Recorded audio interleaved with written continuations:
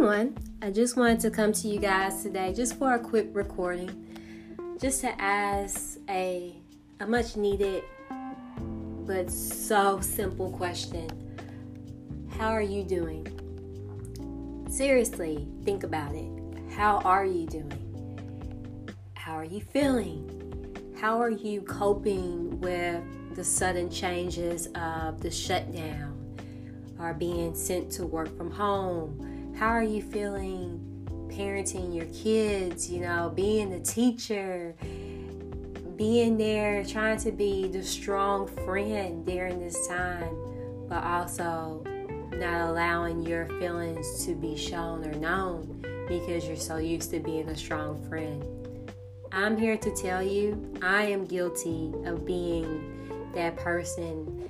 I am guilty of always wanting to be an alpha female every second, every moment of the day, which is impossible.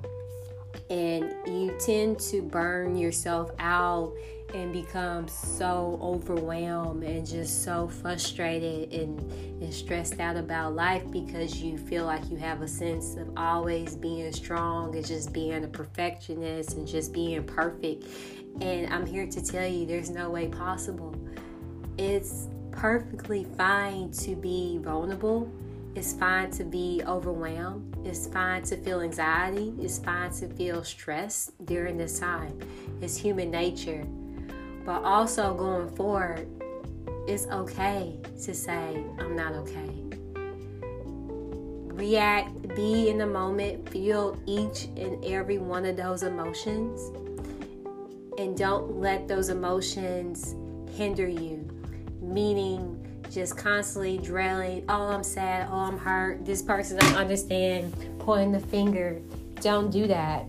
My advice to you is acknowledge, accept, and learn ways to cope with what you're feeling. You don't always have to be strong, and not showing the sense of being strong is not a sign of weakness. It's not. Definitely not. So don't ever feel that way.